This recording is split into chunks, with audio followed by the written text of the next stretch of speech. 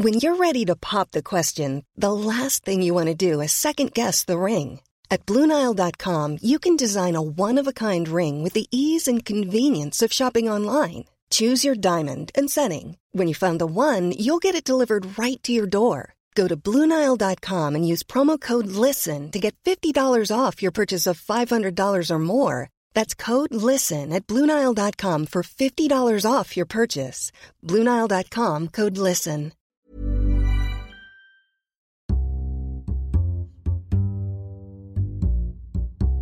Hello and welcome to the Times Business Podcast, where we look ahead to what will be making news and moving markets over the coming days. I'm Robert Miller.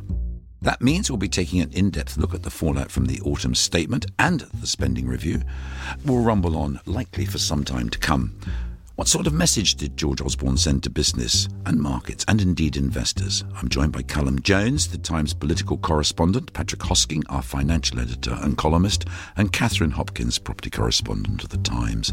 Welcome to you all. Thanks for being here. Callum, perhaps I can start with you. You were one of the Times team actually on the scene in Westminster. What was the reaction, and was there a sense, did you feel anyway, that the business had been unfairly singled out by the Chancellor to bear the brunt of the U-turn on tax credits? So for George Osborne, this was much more about avoiding disaster than crafting some historic moment in his chancellorship. I mean, his aims yesterday were to satisfy his backbenchers, to neutralise the fallout over tax credit cuts, and indeed push ahead with planned cuts to welfare and government departments. Now, without jumping the gun, things broadly feel so far so good on those fronts. Tory MPs not cheering him to the rafters in the same way they were after the summer budget in July, but broadly happy with how he handled things. It tends to be days and weeks rather than minutes and hours after these sort of statements that they tend to cause headaches for the Treasury. Don't forget, of course, that it took months for the tax credit issue to come to a head for George Osborne. But so far, let's see how it goes. The reaction from the opposition, from the Labour, I mean, that was quite something. I mean, there was a lot made of the use of Chairman Mao's books. I mean, that takes me back to the 60s, and I was around then. I mean, was there a surprise, or is it just a good photo opportunity and a chance to... Look, I think even Osborne would accept he was lucky with regards to Labour yesterday. There was quite a lot of frustration on the opposition benches at a time when they could have drawn attention to quite a few points of contention, shall we say, in the spending review. For example, the fact that universal credit changes will cause considerable pain to working people towards the end of the Parliament. And another thing that was raised by a few MPs to me was the fact that grants for trainee nurses are now being turned into loans, but instead the Shadow Chancellor brandished a little red book. And I mean, I don't know about anyone else, but for everyone that I've spoken to so far, in terms of the Labour response, that's the only thing that stood out in their mind yesterday. Patrick, you've written in the Times a list of 5 things that the Chancellor should do. Did he pass the test, first of all, and picking up really on what Callum just said? I think he passed the test in one sense if you believe the numbers. I mean, he sees the British economy over the next 5 years cantering along very nicely, thank you, uninterruptedly. And if that happens, that's the most important thing for British business. That's what they want to see, a nicely growing economy, and as much as possible for the government to step back. In terms of measures, I don't think they were particularly thrilled. There was the apprenticeship levy, which is A, a big tax, and B, it hasn't been explained how it's actually going to be spent and how businesses will be able to claim some of it back if they do indeed offer apprenticeships. And then there was the delay on the reform of business rates, which has got some people upset as well. Do you think business then was underrepresented clearly from the Labour response? I mean, there were issues that Callum just alluded to that no one actually attacked them on, did they? Or who's going to pick up the cudgel for business in this case then? Well, it's the same old suspects. You get the CBI and the Institute of Directors had their say. I don't think there's any great shortage of business people who can speak out if they want to and will be listened to. Yeah, Callum. I mean, yeah, this was an unashamed raid on big business in a bid to boost the Treasury coffers at the end of the day. I mean, raising it should be pointed out about 12 billion, apparently that's the big number, which is about the same amount they're seeking to slash from the welfare bill as well. But politically, this new apprenticeships levy will probably broadly go quite unchallenged. I mean, you can't see Labour, as you just said, accusing George Osborne of being anti-big business, nor the SNP or any other major players in Westminster. The key thing here is that in the business world, George Osborne needs people on side. Downing Street, frankly, has a bit of a mountain to climb in terms of the European renegotiation and then the referendum. If they don't have the backing of British business, this mountain gets a bit steeper. Do you think, Patrick, that they may withhold some cooperation in what is going to be, as Callum just said, a hugely important mountain to climb for all of us, for currency markets, for shares and for the economy? I think there may be a bit of digging in heels. I think to talk of business as a single amorphous mass is massively oversimplifies it, of course. But yes, I think there isn't any great love for the government just at the moment from business, so that's what I detect. And I think, as I say, it so much depends on the economy, and the economy does seem to be wobbling very slightly. Not so much in the UK at the moment, but in the world economy. You've got emerging markets, you've got China slowing down, you've got Russia, Brazil, you name all these BRIC economies also struggling. One does have to wonder whether we can continue to sail on serenely when so many countries are struggling a bit. Catherine, let me bring you in here. Of course, property again coming to the fore here, and particularly the buy-to-let market. Just bring us up to date on what it might mean for a lot of people actually who have gone into that market. So the main message I got yesterday is that the Chancellor will not be very popular with buy-to-let landlords, and probably buy-to-let landlords aren't very popular with the Chancellor. So he put the third nail in the coffin yesterday when he said he would introduce a 3% surcharge on stamp duty rates for buyers of second homes and buy-to-let landlords. He also announced changes to capital gains tax from 2019, which will mean that buy-to-let landlords will have 30 days to pay the tax rather than wait till the end of the year. Now, this comes on top of an announcement during the summer which restricted the amount of tax relief that they can claim. So lots of people are now trying to see if this is the death knell for the buy-to-let sector, and I personally think we'll actually see quite a few people rushing in to do it now before the new surge charge comes in April. But after that, I think we're going to see a big slump in the number of people who want to be buy-to-let landlords. And Patrick, bringing you here from an investment angle, this is hugely important to a lot of people, isn't it? Either through their pension pots or through their ISAs. They've got the real estate investment trusts, property investment. It seemed a nice, safe way of spreading the load. Is this going to affect or should it affect people's investment decisions in the future? I think at the margin, yes, it does make a difference. As Catherine says, the Chancellor's been bashing landlords again and again and again, and there may be more bad news next week when the Financial Policy Committee meets. So it's already been making warning noises about buy-to-let. So certainly there are political headwinds there, and that affects return on investment. Callum, bringing you back in here, Patrick just said about the political aspect of it.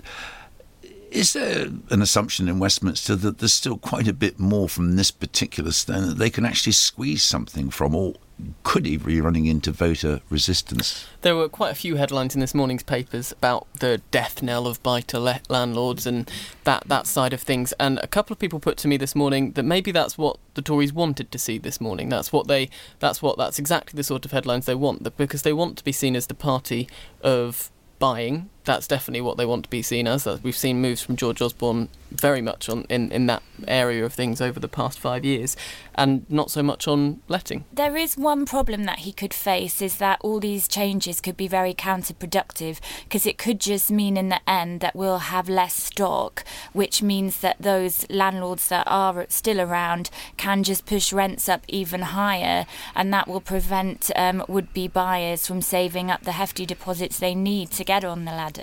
I think Catherine's absolutely right there. This doesn't actually get a single extra house built, and that's what's going to resolve the housing crisis. So I was much more interested in what he had to say about getting more houses built by giving money to house builders, and also coming back to this apprenticeships point. I mean, it's absolutely staggering the amount of extra plumbers, carpenters, roofers, you name it, we're going to need if we're going to have a hope of building 300,000 homes a year. And if it helps there on the supply side, I think that's much more interesting. I think, though, in terms of apprenticeships, that's all well and good, but I think part of the problem with that is that they have to go into schools, because these jobs, which are paid very well and bricklayers, I think, are paid quite a lot more than me, so I've gone into the wrong career. But the reputation of these jobs in school, that sort of teachers and parents look down at these jobs like they aren't good professions, and they are very good professions, and that's what we need to change the thinking of in school, so then people want to do these apprentices rather than everyone go to university.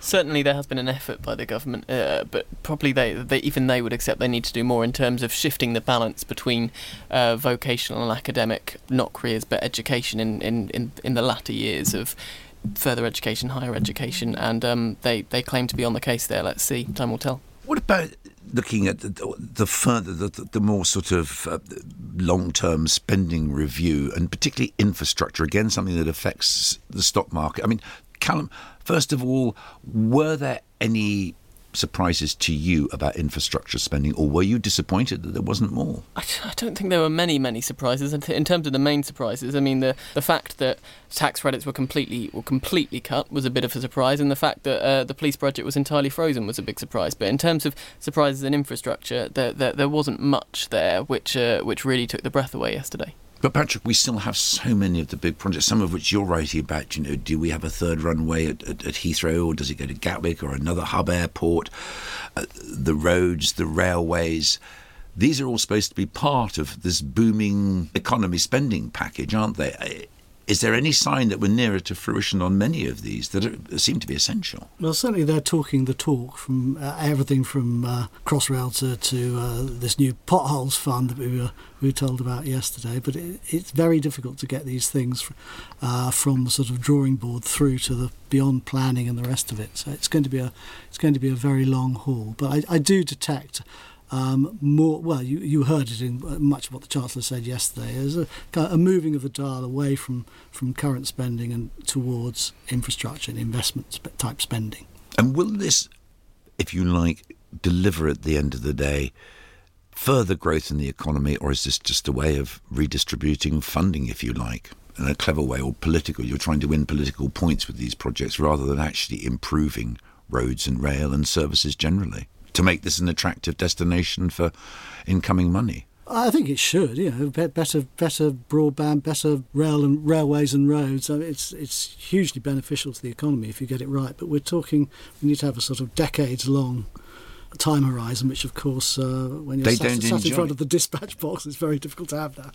In terms of looking, this is slightly a cheeky look, but George Osborne often trailed as a future leader of the Conservative Party. Callum, did he do enough yesterday to cement that base? Tax credits was causing him a problem at the end of the day. He's really trying to get this message across since we saw in the summer budget, but also he wanted to develop this reputation over the coming years as a chancellor for the workers, a chancellor for the working people, and tax credit and the proposed cuts were really damaging that reputation, and it barely set it out, and it was already digging at it a little bit. So it'll be really interesting to see how this plays out in the weeks and months. In terms of yesterday's spending review, it was a good example of damage control, I suppose. Patrick, he may have alienated business to some extent, but do they see him as a good chancellor and therefore possibly a contender for number 10?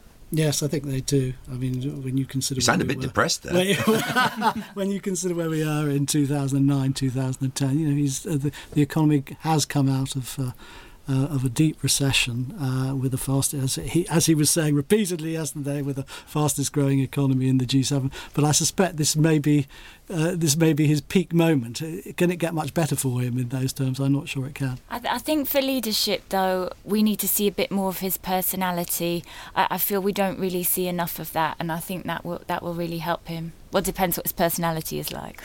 I mean, he's still very much the choice of Tory MPs at the moment. Obviously, you've got Boris Johnson, Theresa May, also on manoeuvres as well. But in terms of the broader Tory membership, last time there was a significant poll, he was still ahead. Let's see how things play out over the next weeks and months. Who knows, tax credits might still be a problem for him, even though he's now resolved that issue in practical terms. Maybe it might have damaged his reputation a little bit more than one might suspect in the long term. So looking at the market reaction then, Patrick, just more broadly, there's nothing there to unsettle them, you don't think? No, I mean, one thing that came across yesterday was this extraordinary windfall he got from the way that gilt yields have collapsed in the last 3 months is all very technical. Basically, the bottom line is that his sums look £23 billion better than anyone expected them to, and it was because of interest rate expectations in the market and comments by Mark Carney, the Governor of the Bank of England, that have given them this boost. And whether it will actually be sustained there's a lot of doubt in financial markets. It was a great gift to him. I wish I had such a great gift when I totted up my personal finances. They've never come out that way. Anyway, thanks for that, Patrick, and indeed to you all. And that's just about it for now. But remember, you can keep up to date with all the financial news on our website. And if you have a Times subscription, you can sign up to our daily morning and lunchtime emails. That's going to give you everything you need to know wherever you are.